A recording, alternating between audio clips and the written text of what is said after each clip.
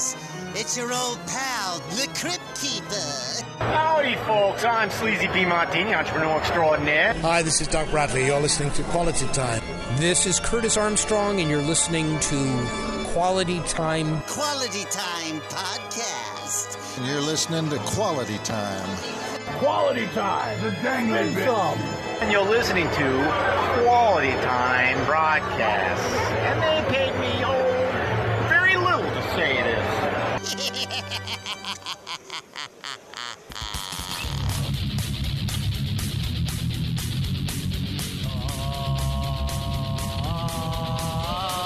Quality Time, video games, all the news, comedy and matches. Quality Time, video games, all the news, comedy and matches.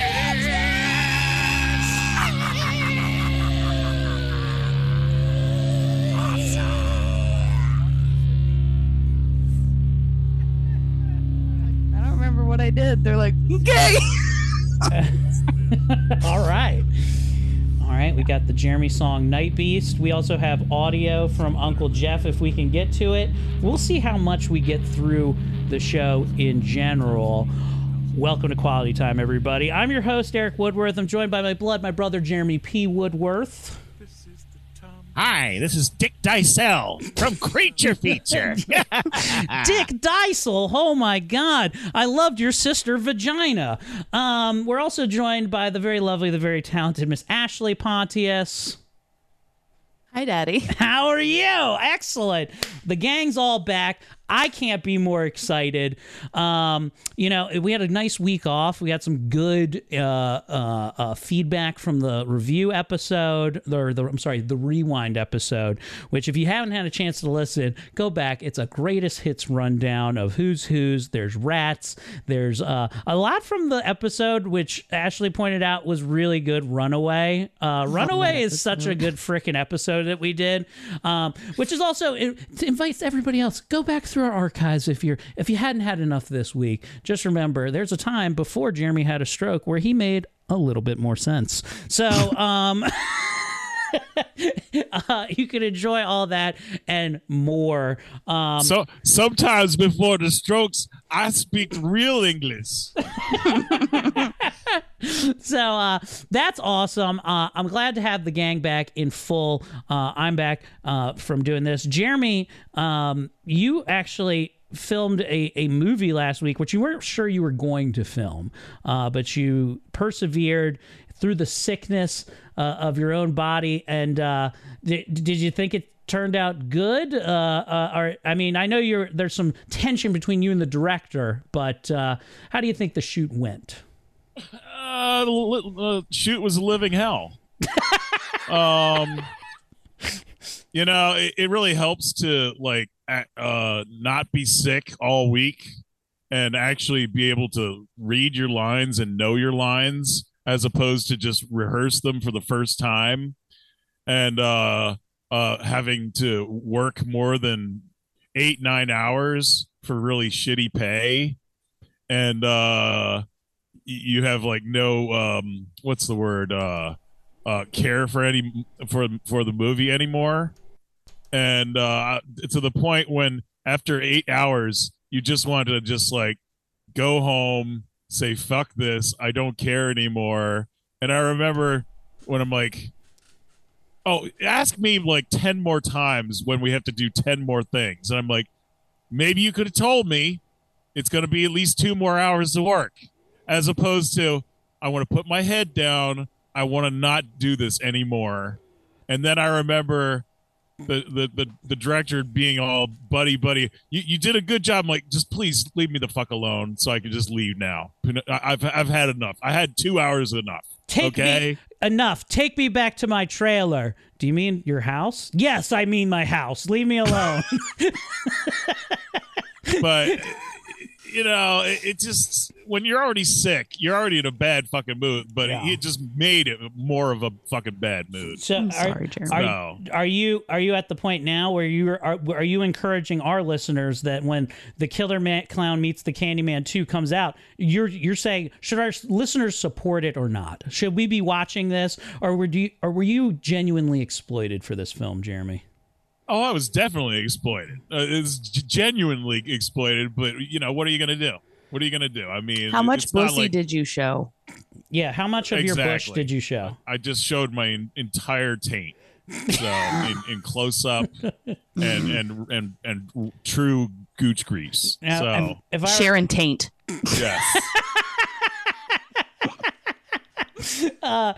So Jeremy, you're saying that like great actors. If you're Gary Oldman, Jeremy, this movie would be your Fifth Element. It's the one you're probably least proud of.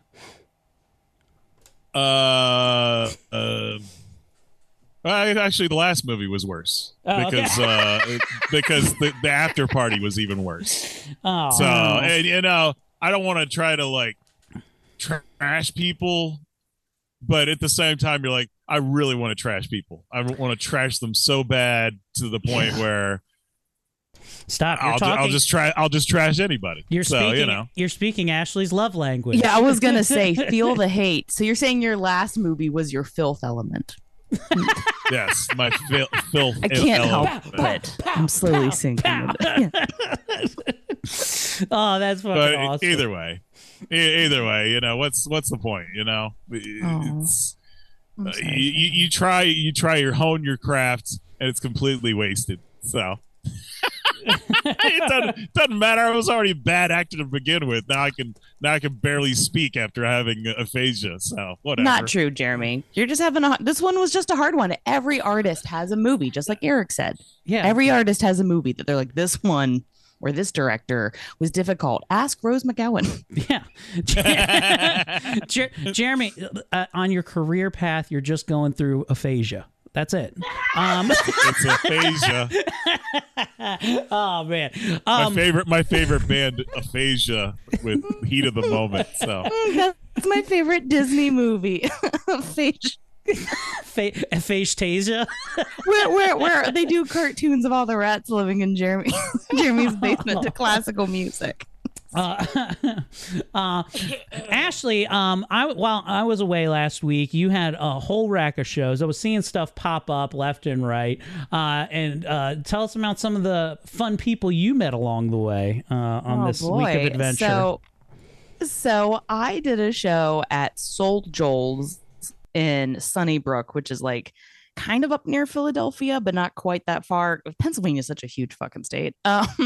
So I drive up there to do a late night show. And before my show, they said, hey, Rich Voss is on stage. So for those of you that don't know, I would say Rich Voss is very famous within the comedy community. Not that he's not famous outside, but like definitely to other comedians, everyone knows who he is. And he's married to another famous comedian, Bonnie McFarlane. So I see him on stage before me and like, I'm not really a fan, but I'm like, this is cool. Like anytime anybody that's doing better than me, I'm like, this is cool. That's awesome. Mm-hmm. So I catch some of his show. It's all right. And he gets off stage. He meets all of his fans in the audience, which is awesome. So there is time between my show and his wrapping up. Once all of his fans leave, I have this internal debate where I'm like, I'm not really a fan, but like, I feel like I should get a picture with him and meet him because I just feel like it's something I should do because when do you always get those opportunities again? I don't know. So I politely walk up and I'm like, oh, it was great to see some of your show. Would it be okay if we got a picture together? And he kind of unenthusiastically says yes. I'm like, great.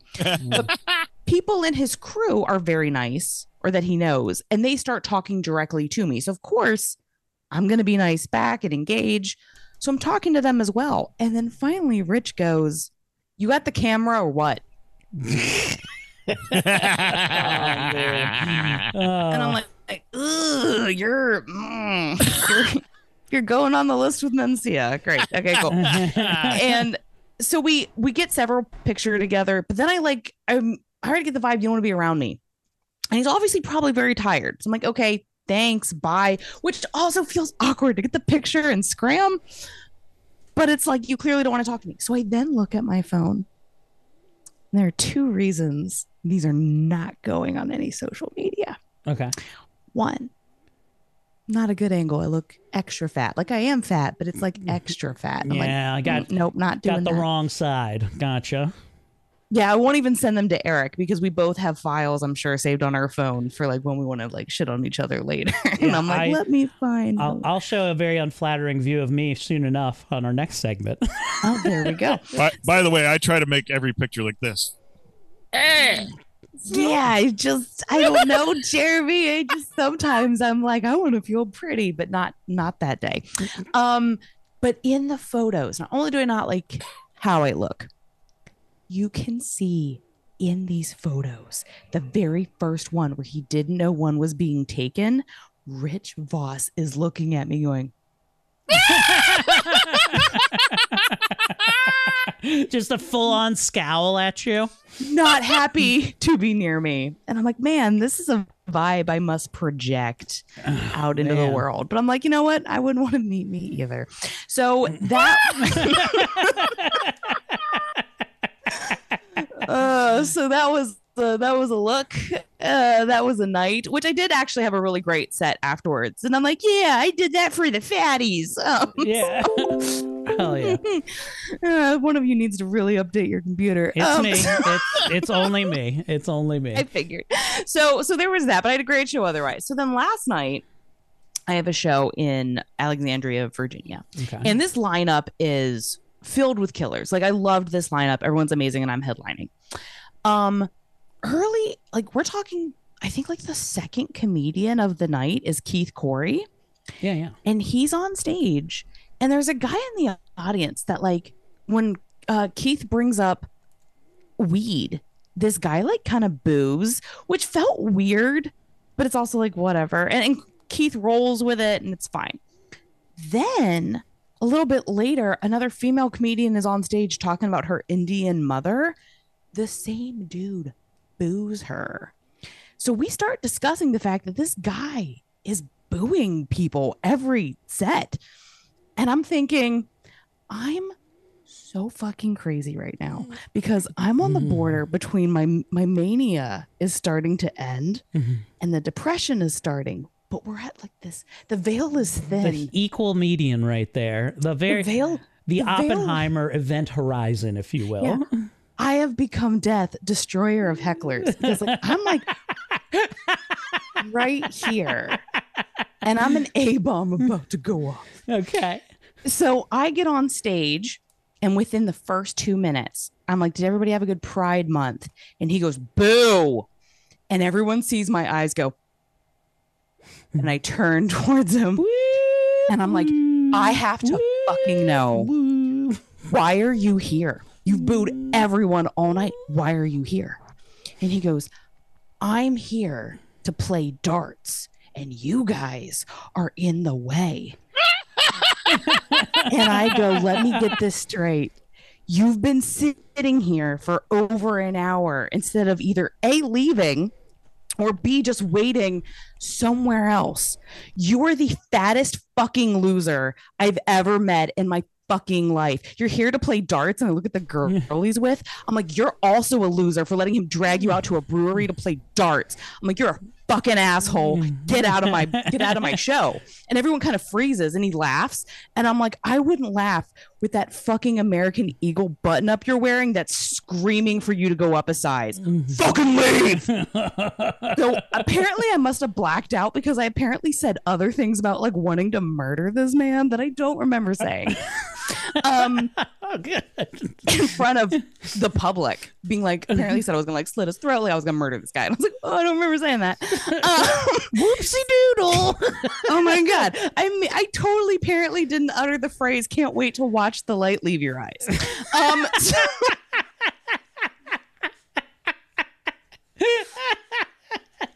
Oh my god, I didn't utter the phrase "I get wet thinking about you not breathing." So damn, did he leave? No. Oh, yeah, he was escorted out of the building, and then I totally just kept ripping on him for good solid 5 minutes. And I was like, "Why are you playing darts when you clearly can't even hit the bowl when you piss? You fat fucking piece of shit." So he got his wish. I had a great show after that. Awesome, hell yeah. Well, so I had a great show otherwise. Well, that's all. I mean, I'm glad. As this is all happening, I know you say you blacked out for a little bit. How's the crowd handling it? Are they like, we love this because we hate this guy, or are they like, I don't know about this? No, thank God. After I heard what I had done, because again, some of this was not coming to me. They're like, "Do you know that you did that?" And I was like, "What?" And they're like, "Okay." So the audience, thank God, came up to me and were like, "No, thank you." We were sitting near the front, and he was ruining it for everybody. And I did overall have a great set. And I did go to Ben Daniels, who had booked me, and I was like, "Am I in trouble for like what I did?" He's like, "No, thank you. I should have done something sooner." I said, "Okay, great." And he goes, "But are you scared? He's out waiting for you at the car." And I was like, fucking hope so. I've been looking for a fight all day and this dude fucking found it.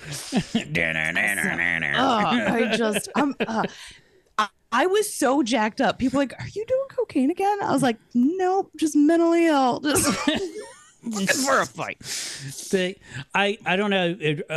I don't know. It reminded me of this story, but a good heckler getting really taken down a notch is always fun. And Ashley, you're one of the ones that likes to go that extra step. I like it. You don't go for just the regular, "Oh, that'll knock the dick out of your hands when you're at work," right? You go in, you go hard. Like, I want to actually see you fucking dead and dying. I'm gonna shoot your fucking dog. In front of you at this dog-friendly brewery. Yes, exactly. And I'm gonna shoot the dog so it yelps first, and then I'll be like, "Want me to keep going?" And then we're turning this pub dog into a blood dog, okay? Yeah, flying dog, because your dog is gonna be flying to fucking heaven. Meet him at the Rainbow Bridge. You're next. Oh my gosh, I have issues. I doesn't matter how much therapy I get, it just never stops. It reminded me of that. Did you listen to YMH this week, with Tony Hinchcliffe, where he said he had a heckler that said, she goes, "I liked all your jokes except for the one about suicide. My dad committed suicide," and he was just like, "Ma'am, I've known you for 8 seconds, and I know why he did it." I loved that so much. That is my That's your of cup person, of tea, right? Yeah, I have such an aggressive, unlikable personality that when I meet someone else like me, I'm like, "Oh, I'm a little horny right now." So the other thing I did, sorry, because I'm now on a tear and I've got this weird gleam in my eye. So I met Robert Mack for the first time because he ended up on my show. And you've really never met Robert Mack before. Interesting. I don't know. But there's this thing inside me that has to constantly say things because I can't keep them inside. So when I meet Robert, I'm like, "It's a pleasure to meet you. I hear nothing but good things. I just want to let you know, I fucking loved you in Blast from the Past." And he's like, "What?" And I was like, "Foo Fighters." And he was like, "Are you calling me Christopher Walken?" I was like, "You dress like him in that movie." And he just kind of stares at me, and I said, "Hey, I think it's very cool that you dress like you've been in every Smash Mouth music video." He does look like he's on his way to Flavortown at any moment. You know what I mean? Yeah, he's got a vibe. It's like 1950s Blast from the Past for sure. Yeah. Yes, he would listen to Richard Cheese unironically. Yeah. Oh, that's not. I'm glad you met Robert Mack and got to shit on him. That's awesome. That's fucking. Can't help it. You can't stop. Won't stop. Get it. Well, that's good. I got 2 stories for y'all. Let's start out with this one. Okay. A bit of audio that we can switch it up with. In fact, I will. I'll share my screen so y'all can see this. Let's see here. So earlier in the week, I'd always wanted to do this, and I needed a willing participant to do it. I finally did the slingshot ride in Ocean City. Okay. Now, if you're not familiar with the slingshot, it's basically just a giant bungee cord thing. They strap you in, and you're in a fucking chair, and they launch you like, I don't know, 12 stories into the air, and it flips you around, does a bunch of wild shit. What is that going for these days? Like $50 a ride or what? So for me and my sweet daughter Jane, we both went on it. It cost a grand total of $70. Good gosh. And I paid an extra I think $10 so they would video it and so I could have the video afterwards. Which Please forgive me for what I'm about to say. They made Erik pay an extra baggage fee. So, if you'll allow me to indulge you guys, yes. this isn't this isn't the most flattering audio of me I think that's ever existed. But I figured, we share a lot on this show. I thought this would be a good time to show you guys this right here. So here we go. Here's the slingshot ride.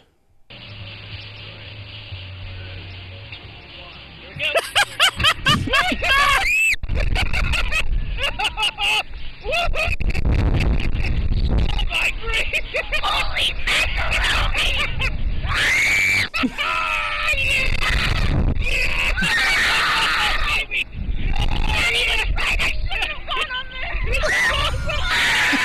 Look at the death!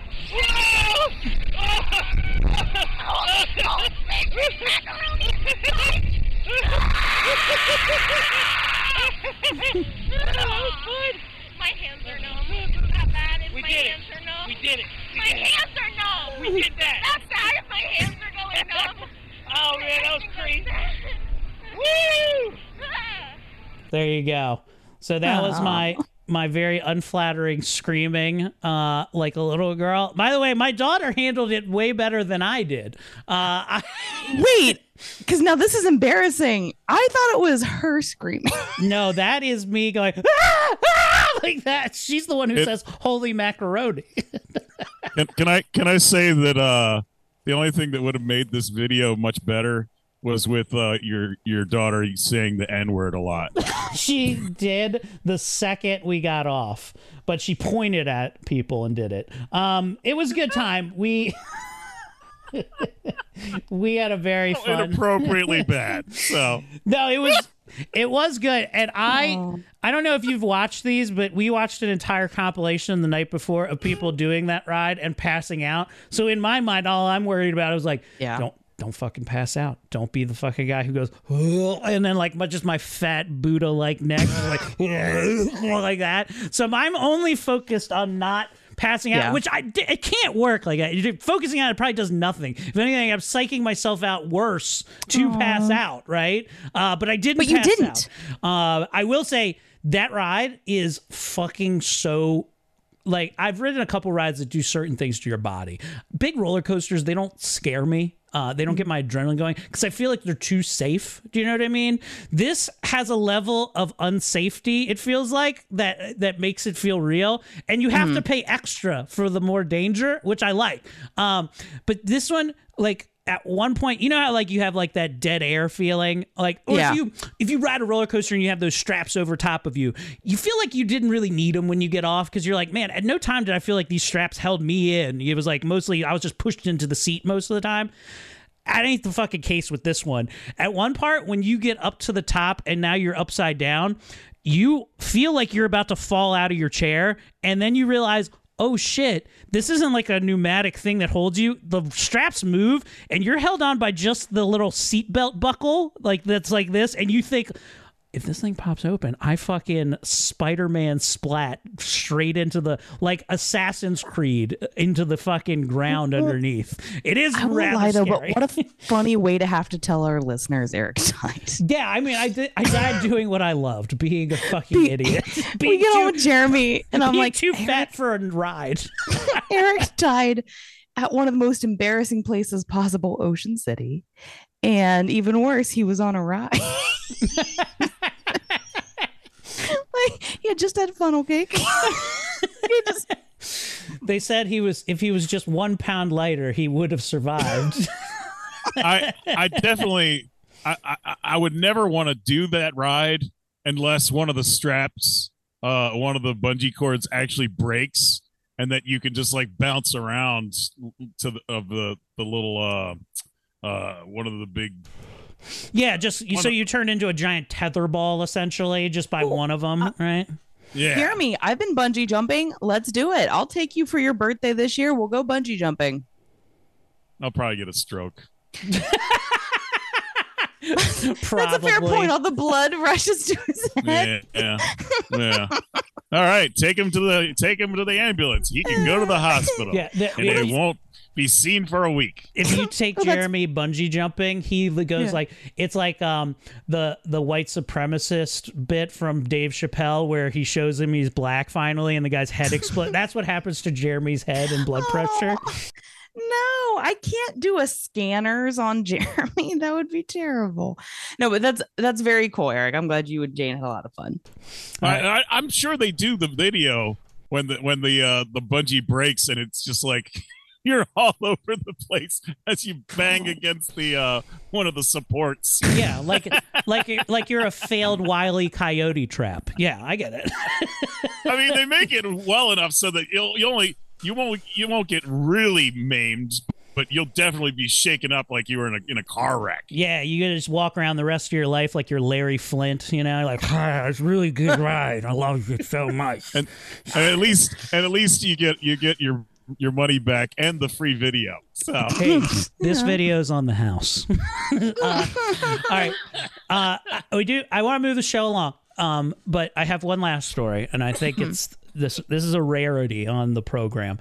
As you know, we don't really mention her much on this program, but this story involves Erika Woodworth, so I had to get pre-authorized to share this tale because it's a story that revolves around her. And we oftentimes when we go to Ocean City, we'll frequent this place called Bull on the Beach, and her dad really loves it, and she wanted to get some T-shirts from Bull on the Beach because he was like, they have some cool shirts, whatever.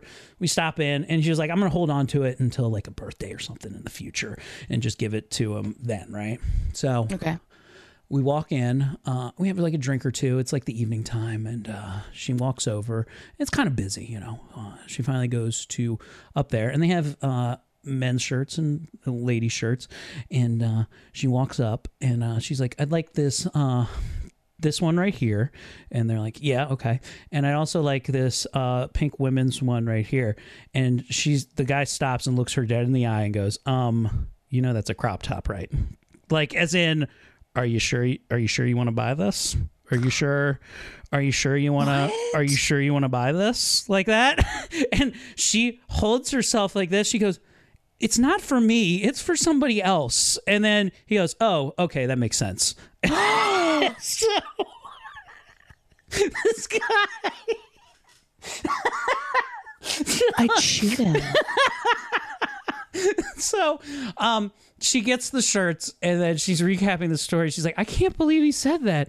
And I was like, well, who's that shirt for? And she goes, it was for me. She just lied. She didn't want to say it was for her. So there's a fun story about sweet Erika Woodworth and the best service on the beach, Bull on the Beach. So...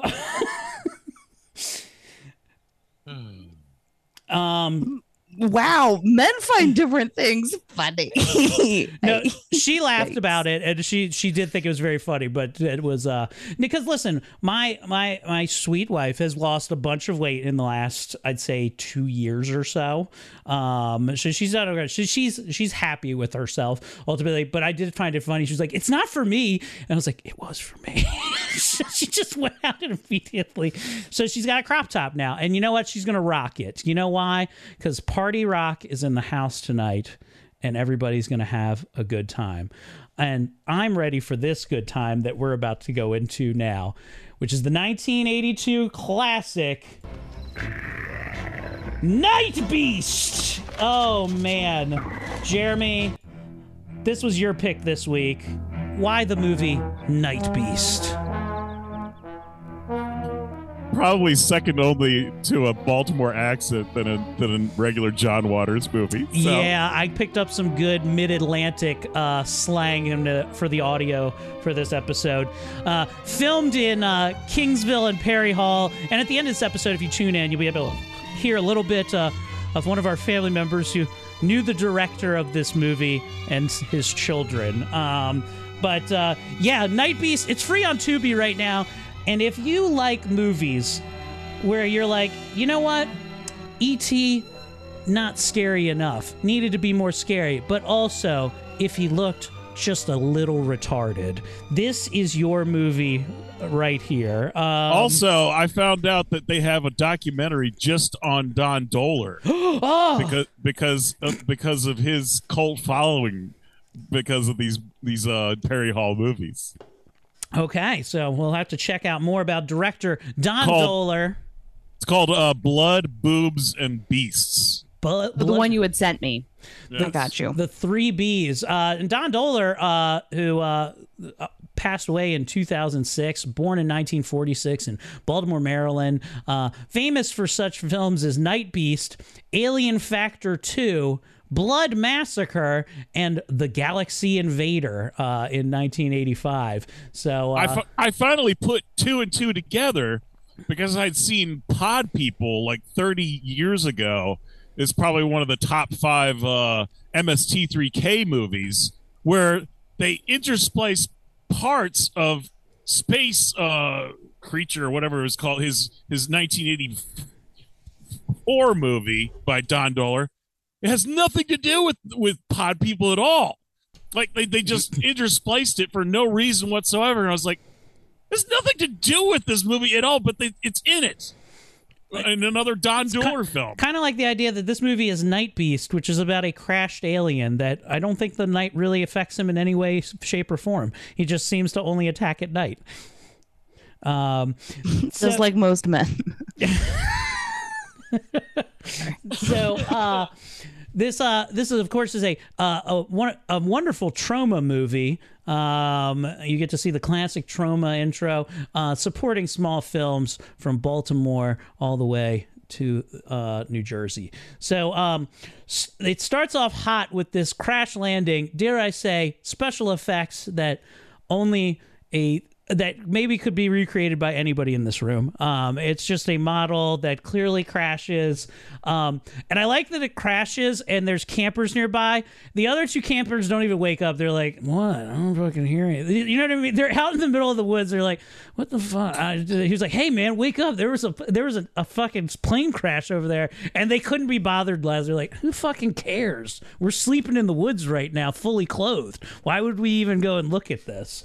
But he does wake the others up who just basically sleep through a 9/11, and he does this alien immediately emerges. Can we mention that the alien?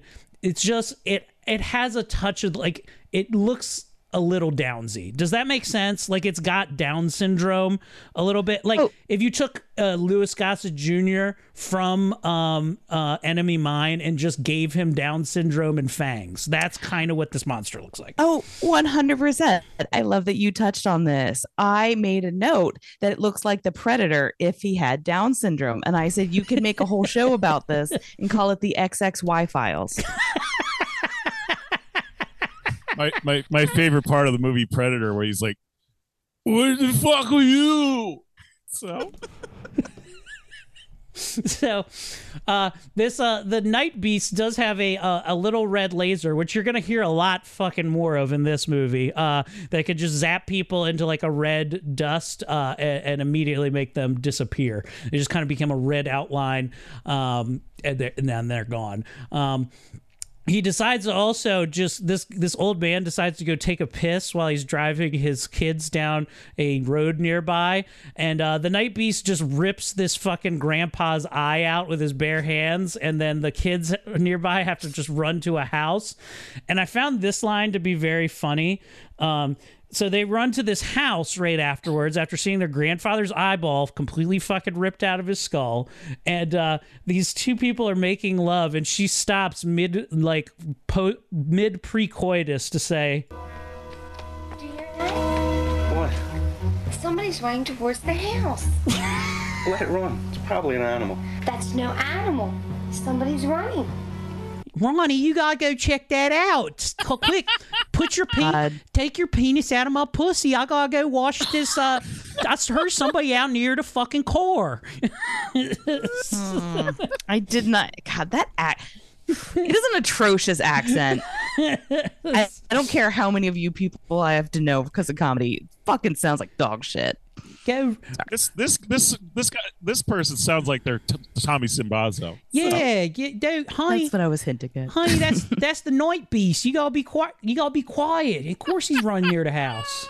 So he gives basically this guy who goes to investigate the Nightbeast out there like the Fist of the North Star finisher and just jabs all of his fingers into his chest like that. The cops then show up. Sheriff Cinder, who The best way to describe Sheriff Cinder is like if Sam Elliott fucked Gallagher. I made a note that said the sheriff looks like Gordon Bigfoot. Gordon Bigfoot. 'Cause you're hunting in my woods. So sundown, you better take care.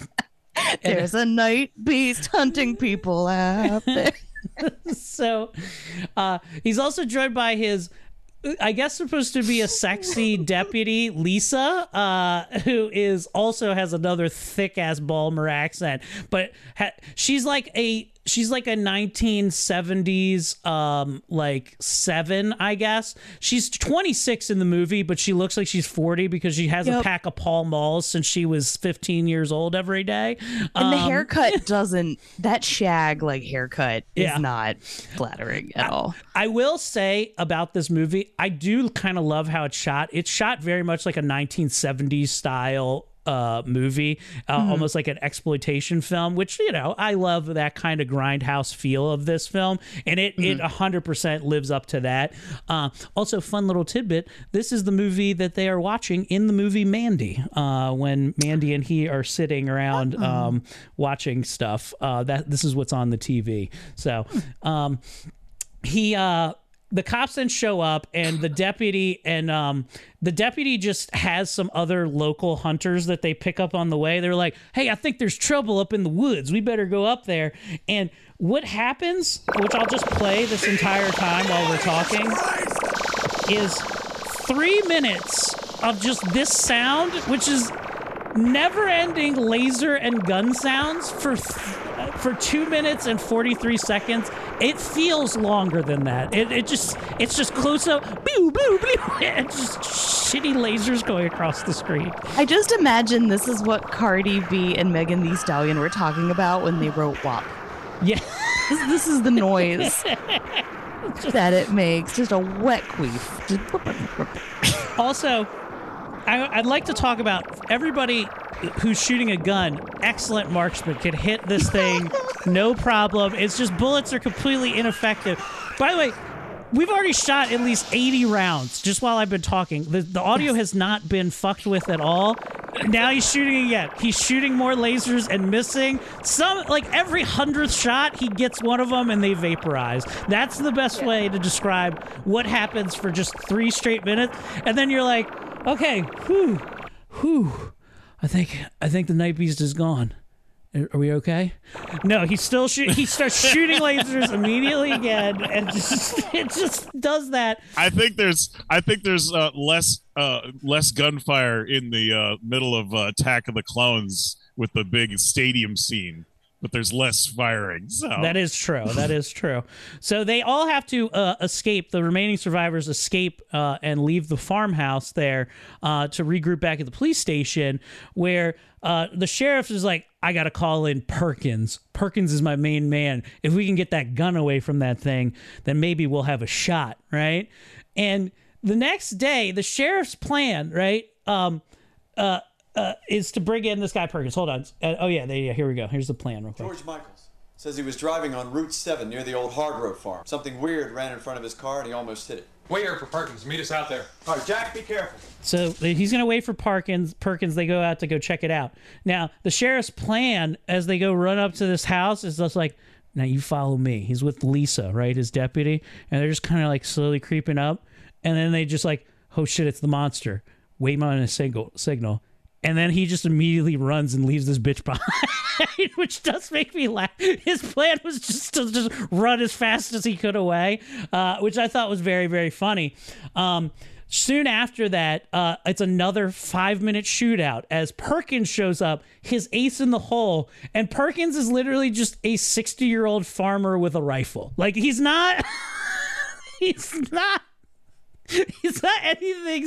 Nothing I've said. I would ask him if, like, this guy never to save. You'd be more likely to ask Perkins for a Pepperidge Farm cracker than you would for like a help or anything else. Yeah, it's wild. The only advice he really has to give is, but like, sometimes dead is better.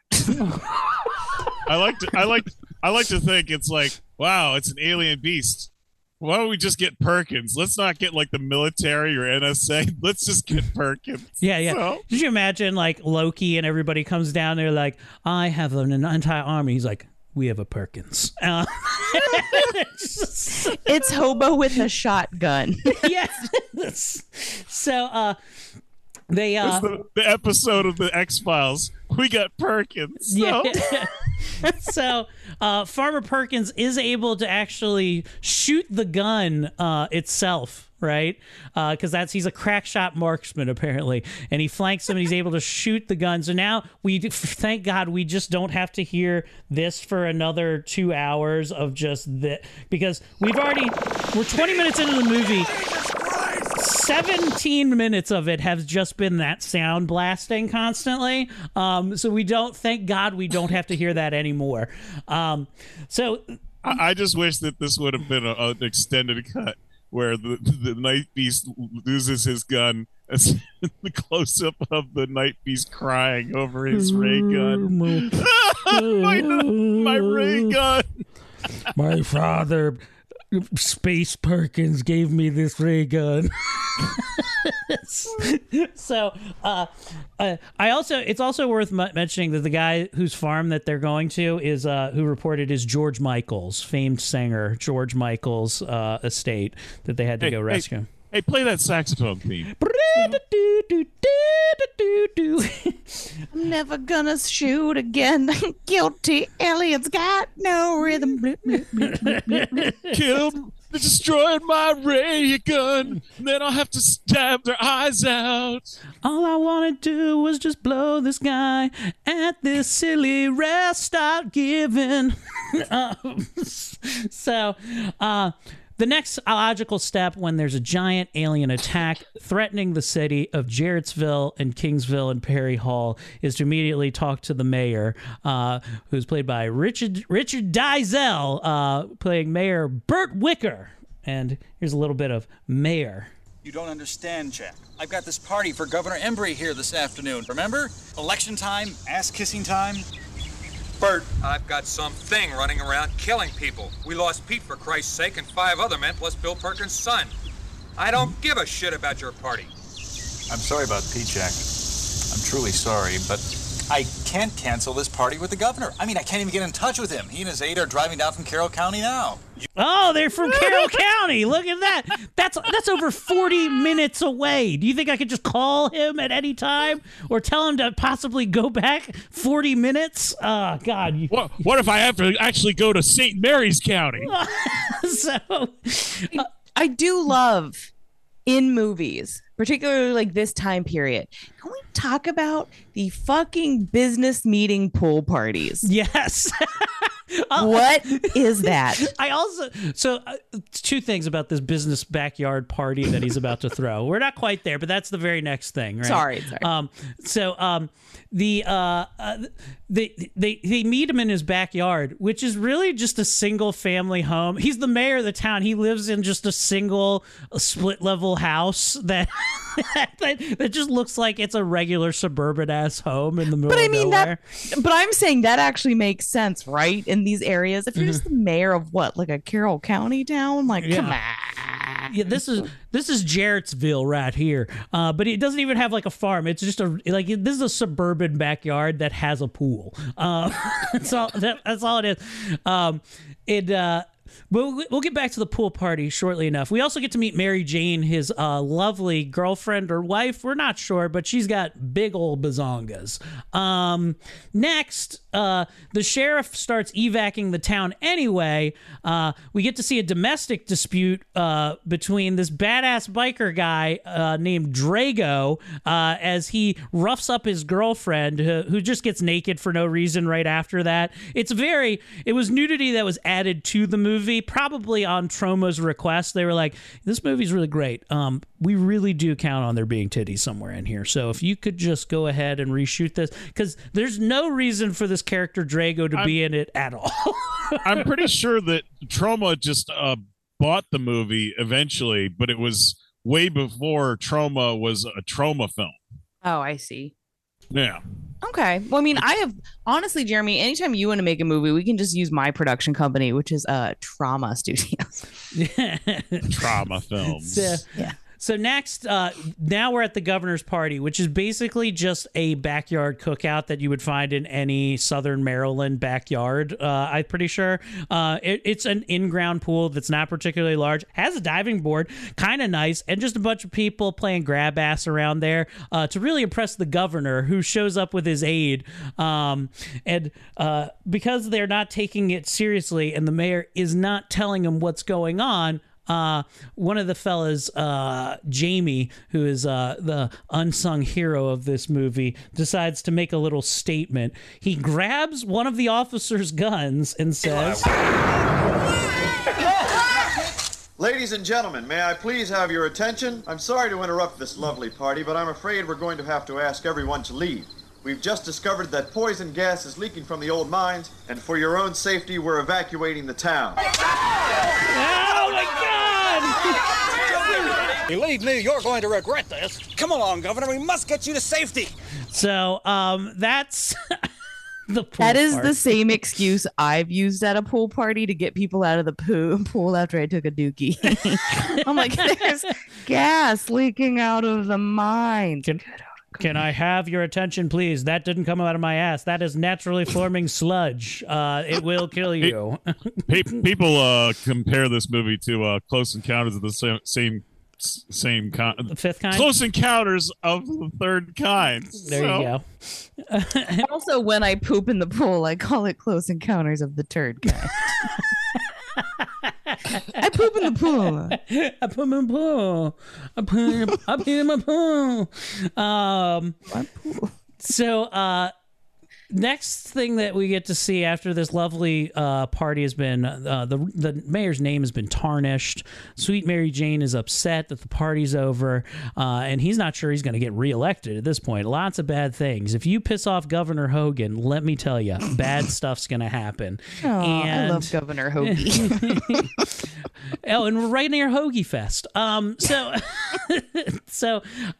the Nightbeast, though, outside of the hospital, just knocks some random black guy's arm off. He just walks up and just karate chops it clean off, and then comes into the hospital where we meet Steven and his wife, who are both I guess, or Ruth. I'm not sure if I don't know what their relationship is exactly, but it's bizarre. And the Nightbeast is creeping up on him, and this motherfucker MacGyver's up a trap for the Nightbeast. But two funny things happen here. While he's doing this, the Nightbeast is trying to break down the door, and there's so much wood that comes down the steps that just is not any part of the door. It's just pieces of fucking like scooter board that they found that they're throwing down the steps. And there's way too much, like there's 3 doors worth of wood that fall down the steps. And that's all that you see. And his idea is to cut the cord to the dryer and then pour buckets of water so that when he walks in it, he'll just plug it in and zap the beast. Genius plan, until this bitch comes out and stops coming out of hiding. He's like, oh, should I stand in the water? He's like, bitch, get the fuck over here, and grabs her out of the water so he can zap the beast, who just seems like, ow, that hurt a lot. And then he's like, okay, I'll leave now. And he just walks away. Like, he has them cornered, and he's clearly not that hurt. He's like, I guess I'll be on my way. You've electroshocked me into submission. So, very bizarre scene overall. Hilarious. And you know what? It just goes to show having a MacGyver background does work. So the deputy, it's not only a true story, but it was also filmed in real time. So oh yeah. So the deputy helpful Jamie then goes to beat up the wife beater Drago, because he's like, I don't like that you physically assaulted this beautiful woman, which is right, a right thing to do. The cops then find another dead body, and they have to outrun the beast, and all they're doing is just constantly running. The cops find him and are like, we need to get the fuck away from this thing.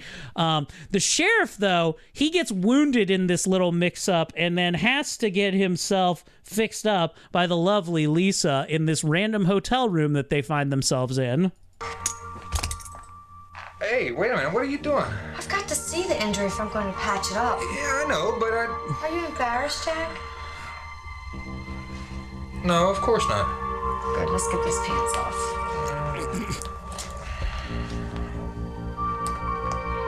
I'll be fixed up in no time. Be fixed up in no time. No problem.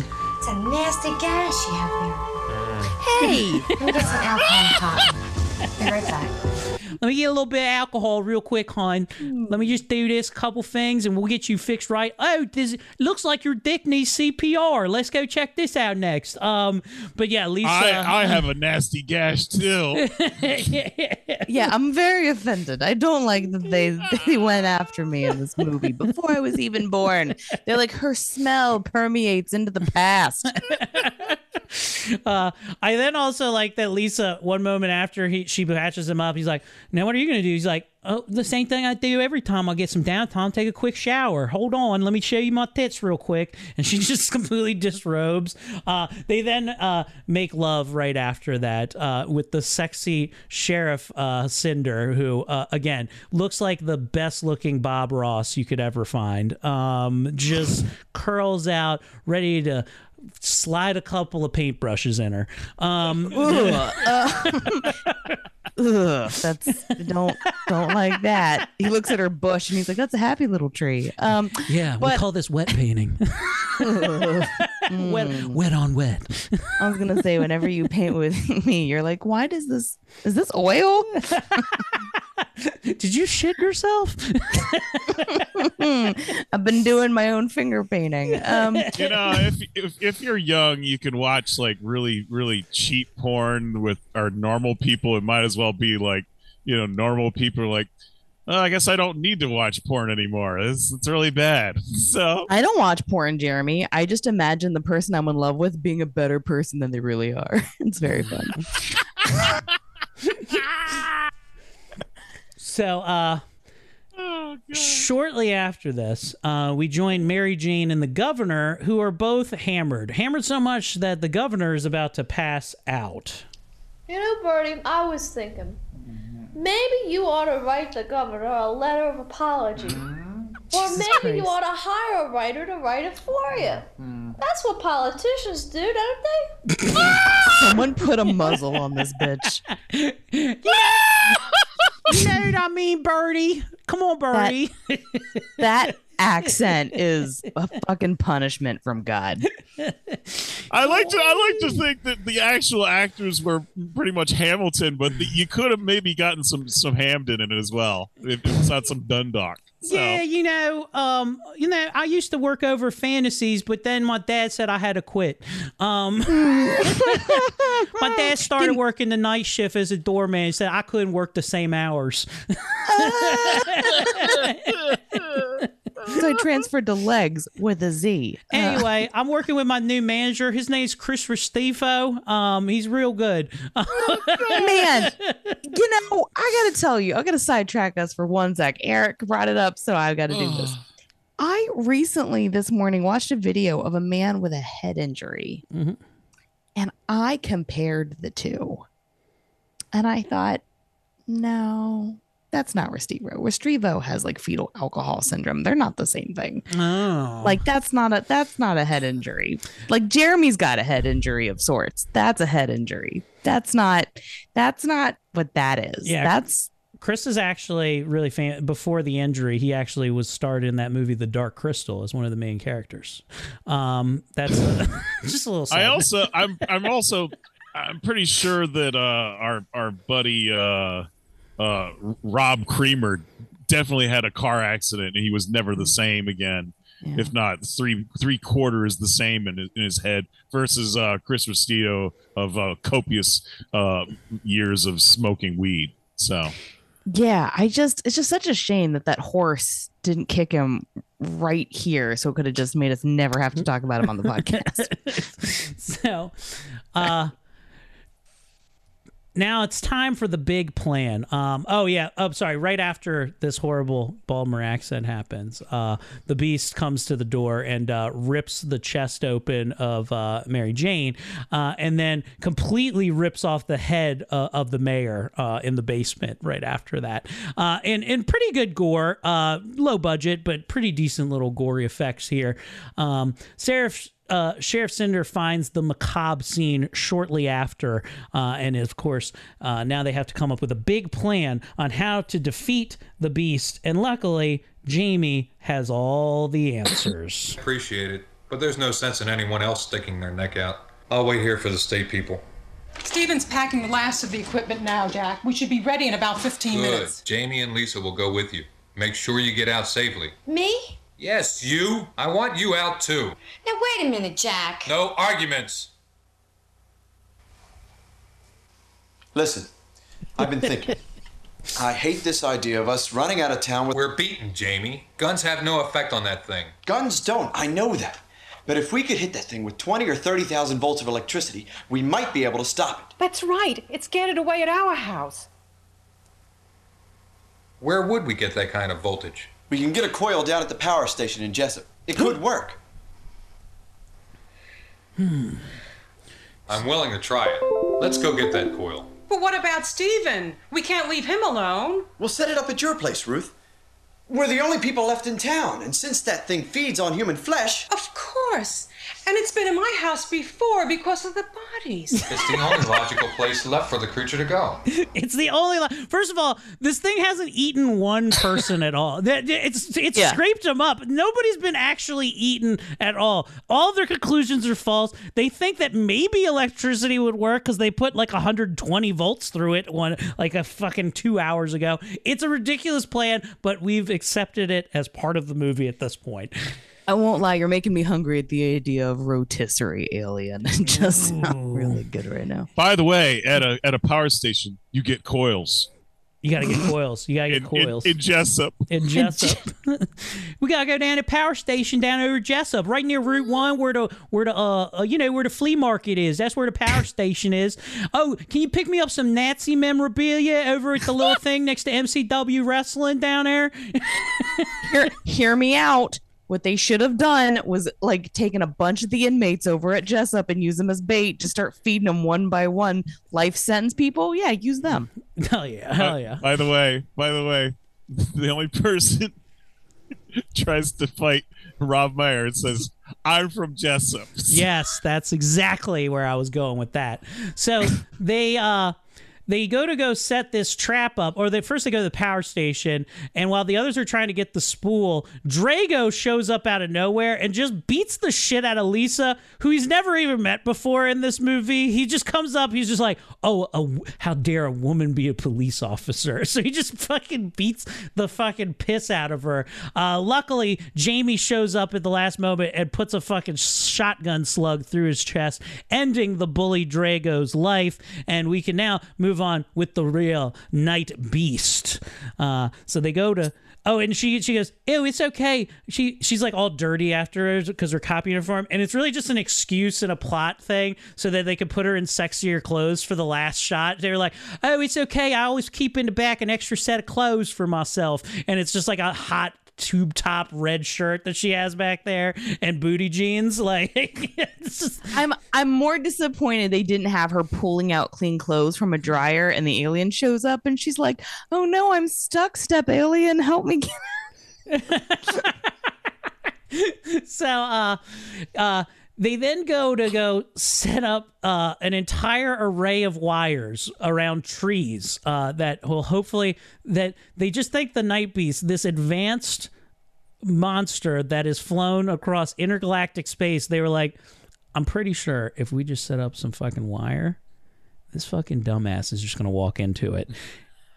And so because like, you know how in like Predator, it's a great movie where he sets up like actual traps that are like very hard to see. You know, there's some setup to him. They were like, what are you going to do? He's like, nothing. We're just going to swing we're basically going to set up like a fucking tennis racket, tennis dividers worth of netting of just straight up electric wire. And then we'll be like, come on, get me. And then he'll just run right into it because he's big and dumb and he ain't got no laser no more. So that is the plan. They have to hold off the Nightbeast, who slowly kills a couple people. He gets the one random guy, I guess I'll just call him, who just goes, fucking roughs him up, and then kills Steven as well. The sweet Steven, who we should care about by this time, but that sweet, lovable incel, I couldn't wait to see go faster. But Jamie isn't done hooking up the wire. Instead, he just has to tense it with his own body, and then he tells the lady to throw on the switch as the monster's entangled. And we hear this. Jamie, get clear for Christ's sake! I can't! It's pulling it loose! Hit it, Ruth! No!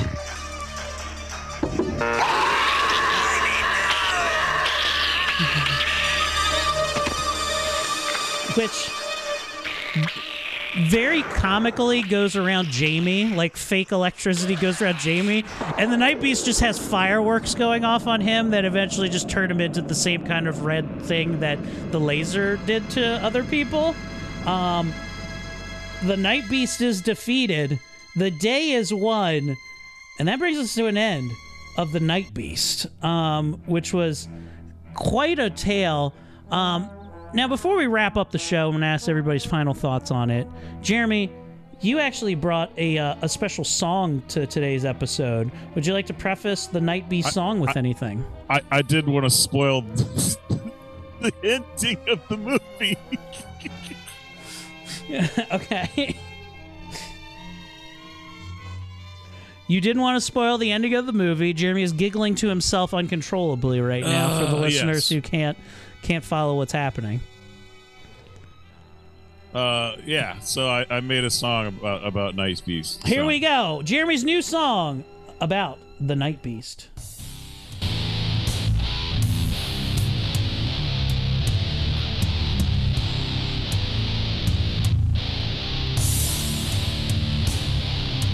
Nightbeast, roaming through the galaxy. Nightbeast, with his super ray gun. Nightbeast, coming to Perry Hall. Nightbeast, one of the greatest bounty hunters. Nightbeast, trying to get him so low. His name is Box, with a special insulated jogging suit, yeah.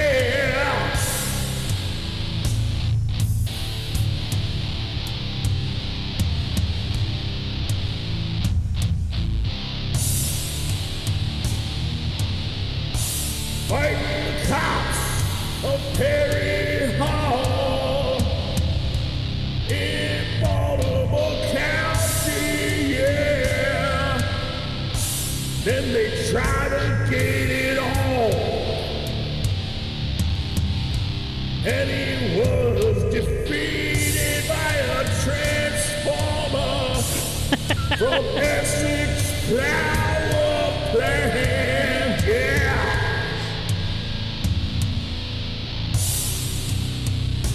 Don't cross those wires.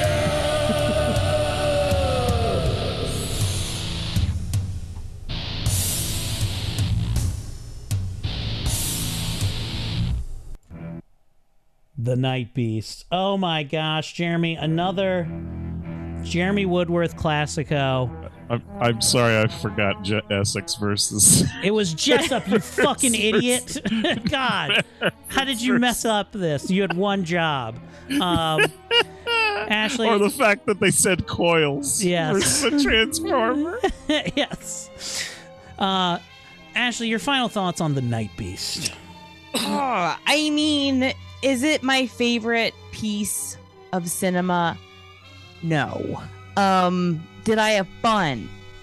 Not really, but I'm really glad that I got to spend the time with you boys. Oh, pleasure was all mine. Jeremy, your final thoughts on Nightbeast? Probably the top 10 of bad movies, much like Manos, The Hands of Fate, Pod People, or I even put it in the class of Legend of Boggy Creek. Yeah, I'd say it's up there as one of the worst movies we've ever watched.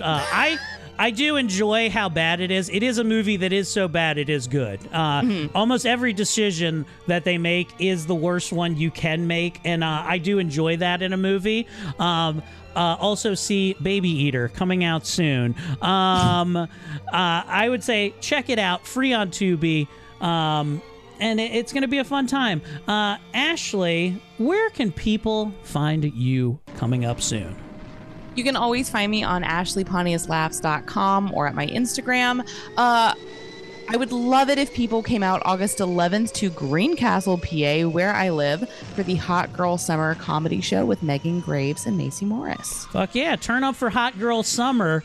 3 very, very funny people. And I'm not just saying that because one of them's on the show. I fucking mean it. So be there. Check it out, Greencastle. You always show up strong for us. Let's do it again. You can find all things Erik Comedy, ericcomedy.com. Check out some of our sister shows, the Laugh Finder podcast and DLP. I do stuff on their Patreon. Jeremy, take us out of here. Hey, what's that in the middle of the road? I'm from Jessup. Oh, and you thought the episode was over. We were this close. But we do have a special interview. Come to find out, our dear, sweet cousin, Josh, actually grew up with the director from Nightbeast. We gave him a ring and had a few words to learn some inside scoop, some in-depth Maryland knowledge about the movie Nightbeast with special guest, Jared Barlow. Hey, Jared. Hello, Josh. Good to hear from you. Good to see you. Oh gosh. But get your warm up coughing into the microphone. That's what you do.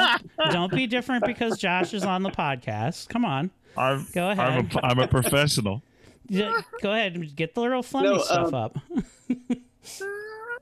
Well, I went to high school with the son of the guy that made Nightbeast. And so we were like about 8th grade, and we were invited to his house for a sleepover. So a really nice family, the Duller family, really nice people. So I went over to his house, and it was just to hang out with my friends. And he played the movie for us, which his father made. And for the 1980s, it was pretty good home production. And what I remembered about it was that he used the technology of the day. I mean, they had to actually, when they made Star Wars, he told me they actually etched onto the screen to make the lightsabers. So they etched onto the film itself. So that's how they made the special effects for the Nightbeast. They actually used the hand scratching of the digital cell. I mean, not the digital cell, the analog cell. Yeah, the old school film.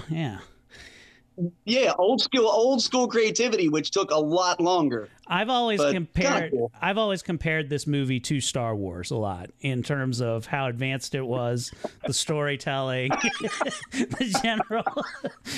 I always go 1, Star Wars: A New Hope, Empire Strikes Back, then Nightbeast. That's usually my top rank for the 70s, early 80s.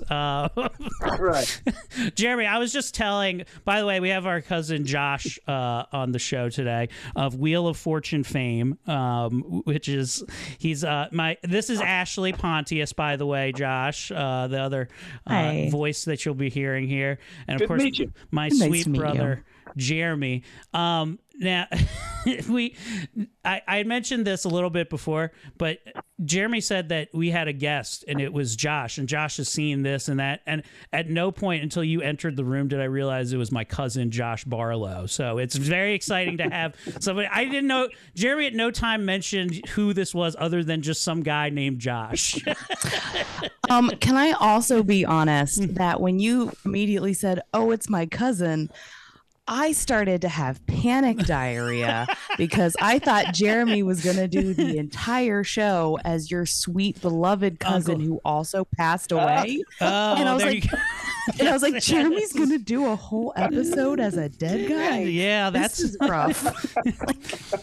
Well, yeah, that's only if he coughs a lot more. Yeah, but yeah, so that's it's pretty exciting that you're here today, Josh Barlow, friend of the show, cousin extraordinaire, man who's been on has met Pat Sajak himself, and Nightbeast enthusiast. Now, when you first started watching.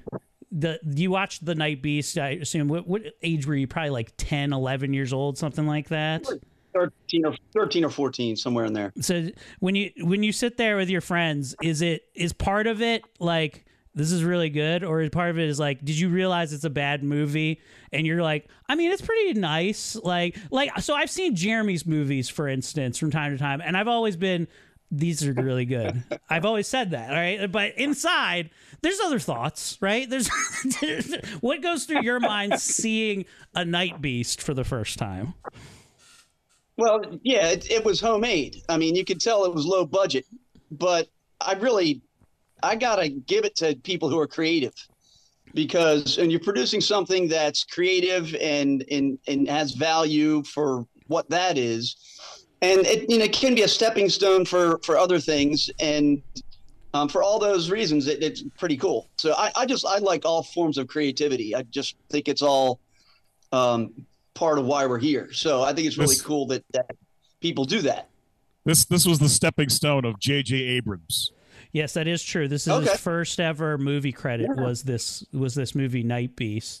Now, you also look at platforms now like Tubi or any of these other free platforms that honestly, if some of them didn't exist even now, no one would have access to like some of these movies. Like they're not getting picked up to be streamed on Netflix. A lot of them aren't getting picked up, to be streamed on Amazon.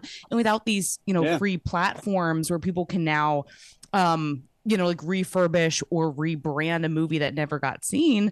Now people like us can be like, oh, it's free. Of course, I'll give it a try. Yeah. You think I can afford $14 to buy a physical copy of Nightbeast? No, I'm going to need Tubi with ads to really enjoy this. I finally got my own Netflix account because Erik was letting me share his and it never worked the last year. And I was like, fine, I'll pay $7.99 to watch this Arnold Schwarzenegger documentary.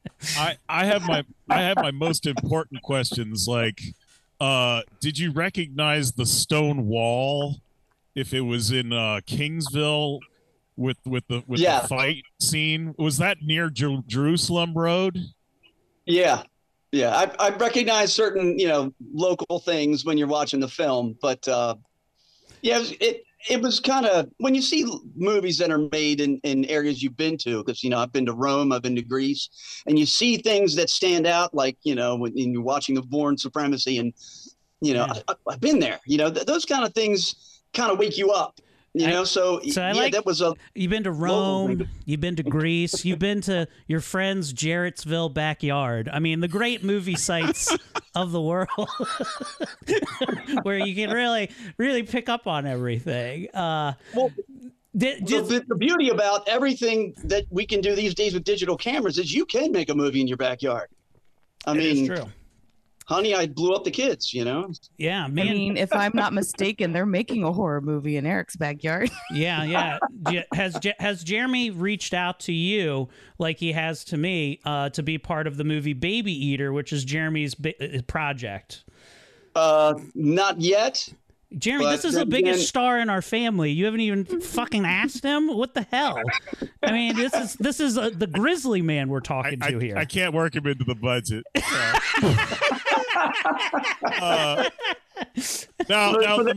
gas money around the Beltway, right? I'm trying to find the most important questions. Like, how close was your buddy Greg Doler? And were you friends in high school? Yes. Greg's a good guy. He had a good lighthearted sense of humor.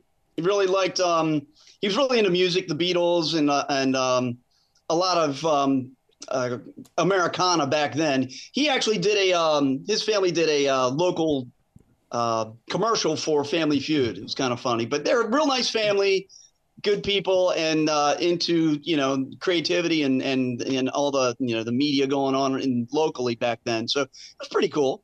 And yeah, we were friends all through high school. I don't even remember seeing this movie for the first time because it automatically started on Tubi. Wait a minute. You've seen it twice?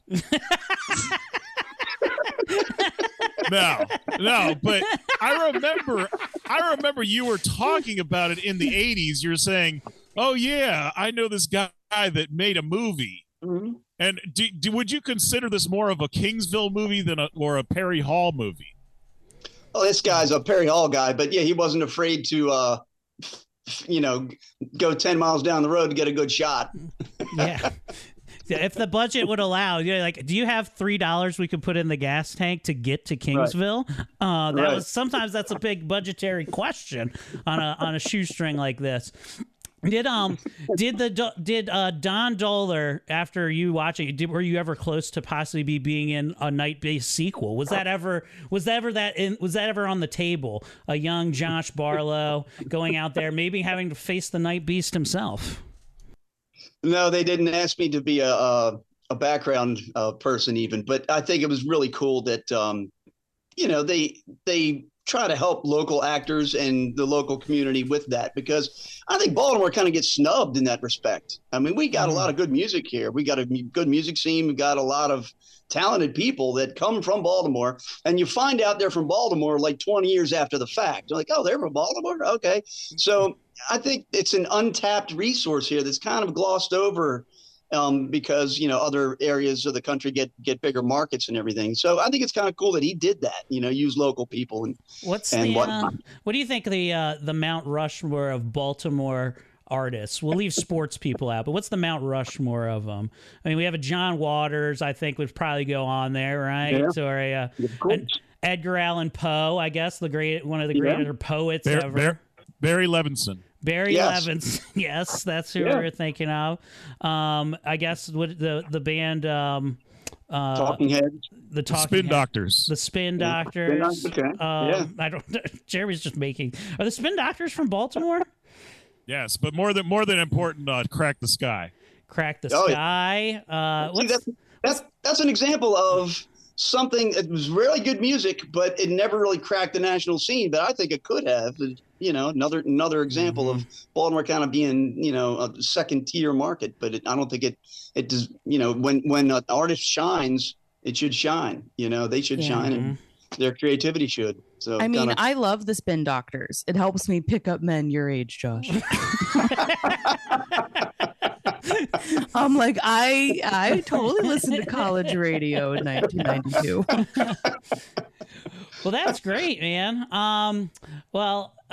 We got anything else for Josh while we got him in here? I just want.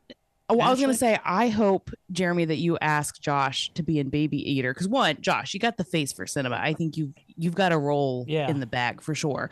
But you don't want to miss out on craft services, which is where we're serving rat bait. Yeah. We got rat bait, Jeremy. Well, we not only have Josh tried for his politics a couple years ago, but more importantly was his role as the bear man. The Grizzly Man at one time. So Ashley, what Jeremy's trying to spit out is that on the Discovery Channel years ago, they did how they do like those little hour-long little docu-series and stuff like that, where they have like reenactments. Well, the Grizzly Man, the guy who lived with grizzly bears and got eaten. Yeah, Josh played the Grizzly Man in the reenactment, and it's lots of him like, hey, come over here. And they're like, oh, look, there's a bear right over there, and stuff like that. That's fantastic. That's a great story with a very sad ending. Kudos. I got one more big question: did you meet any of the other actors from the Dohler film? And were you a fan of Dick Dicel? No, I didn't. I didn't meet any of those people. But I like I said again, I really like the fact that movies. The creativity involved and the fact that he was into it even early on back then, pretty cool. Yeah, I think it's pretty cool. By the way, I've met Dick Dicel. He looks really, really old and skinny now. And the first time I met Dick Dicel at a horror convention, because he's the creature feature guy who looks like a Dracula type. Clearly, he's not eating enough babies. Yeah. Yeah, well, he's got to be almost 70 now. But I remember my childhood was completely tarnished and destroyed when I saw him at a show almost 10 years ago. That he's getting his selfie picture taken with like a 50, maybe 60 plus woman. That he literally got her from behind and did like a grab ass. And I was like, oh my gosh. Oh, okay. So real handsy creature feature guy. All right. Yeah, he can get away with it at age 70. So. Yeah, that makes sense. So the they call it a molest fest. Yeah. Hey, she didn't complain. So. Okay. And well, then it makes it all right. It's not like a real Gary Busey. So. Yeah, friend of the show, Gary Busey. Well, Josh, man, thanks for coming in and chiming in. And it's the most famous person in our family, other than us two disgraces. You're our very own Vanna White guy. Vanna was actually really nice. She was super nice, a quality person. I had a good experience out there at doing Wheel of Fortune. It was a lot of fun. And saw L.A., but I'm glad to be back. Yeah, LA's gross. Wouldn't want to live there. Yeah, I hate LA. I feel like terrible. You'd fit in LA, but they'd know you wouldn't belong. You know what I mean? There's too many fake people. You'd have to be honest with them eventually. You know who even hates LA? Randy Newman. That's right. And he loves LA, supposedly. I love LA. Hey, one thing about that National Geographic special I was on, I never intended to try to get on film. A friend of mine that I played poker with on Monday nights, he's got 30 acres in Kingsville, and his friend is a producer for National Geographic. So he said, hey, come over Monday. My friend's coming over, and he's filming this documentary using my backyard. So I went over there, and the guy that was supposed to show up and play the lead role didn't show. So he asked me if I would play the lead role, and I did, and ended up being on National Geographic and doing a documentary with him. But the coolest part about that wasn't just seeing behind the scenes. It was talking to the cameramen of National Geographic, who have seen so much, and done so much. Those are the real stars of National Geographic, if you think about it, because they're the people that have to just like sit in camo underneath a tree so you can watch a hummingbird like sip a little bit of nectar out at like dawn one morning. Like that's a real job right there. I was going to say for a second, I wasn't sure if you were talking about nature or stand-up comedy. You're like, they didn't show, so I was the headliner. That is the truth, isn't it? Yeah. Did any of the cameraman tell you like something that they recorded that they thought was really good but never made it? They were like, I saw this thing, it was so cool, and they wouldn't put it on.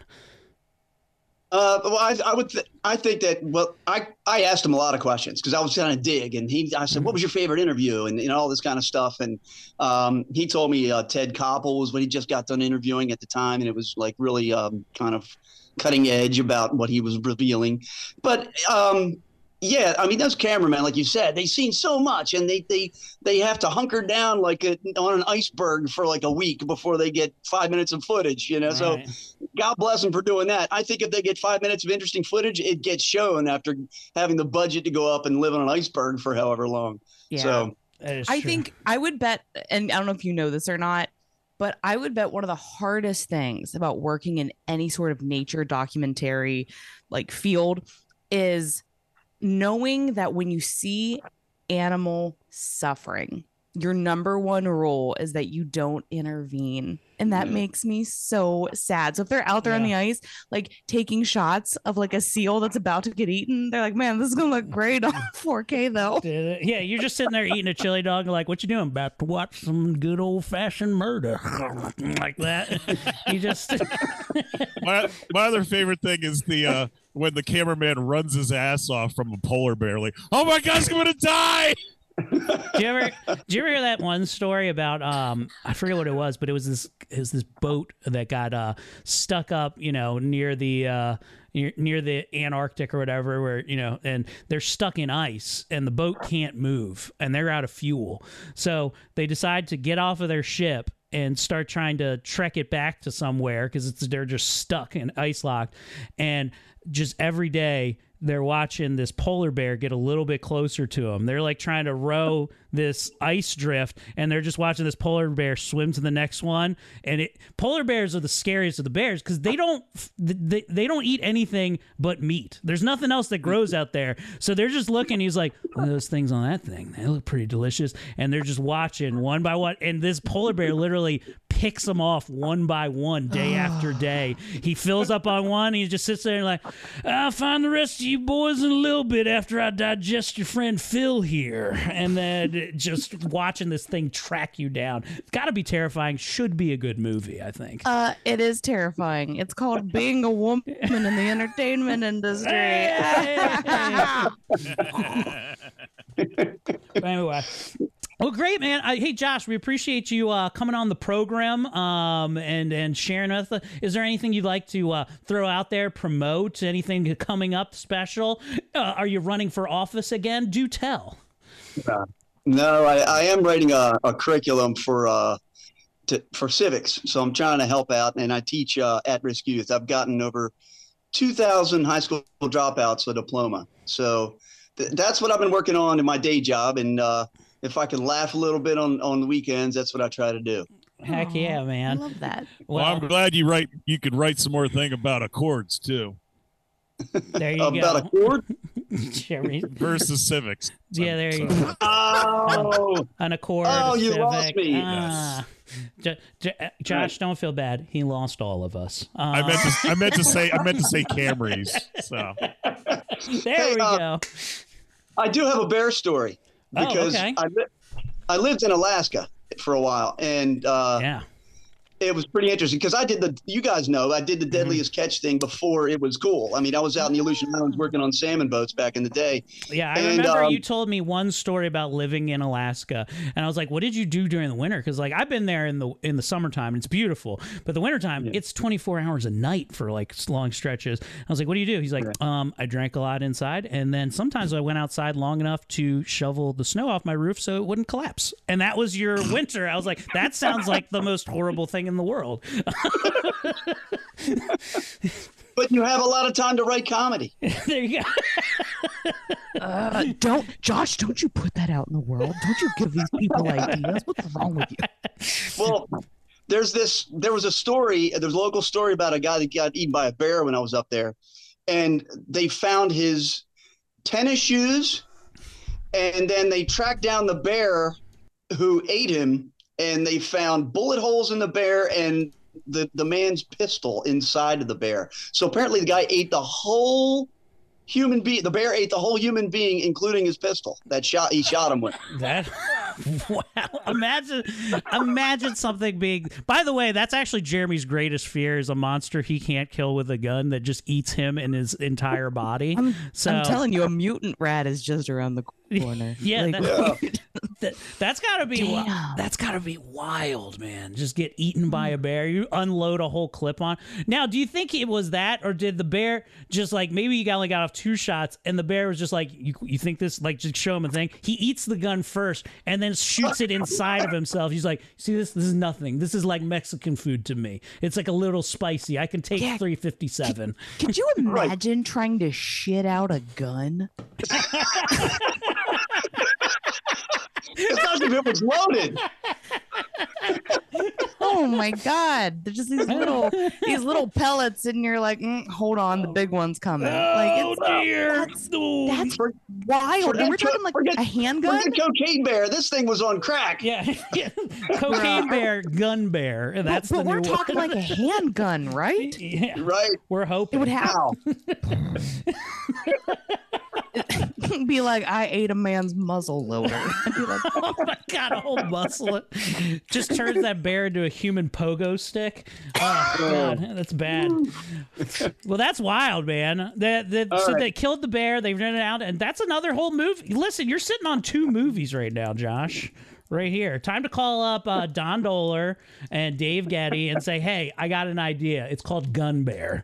Let's get J.J. Abrams involved. Let's do it. Hell yeah. I'm here for it. Let's do DMT Bear this time. DMT Bear. And the bear's just standing over you about to eat you. And he's like, you ready to see the face of God? He's like, we live in the Matrix.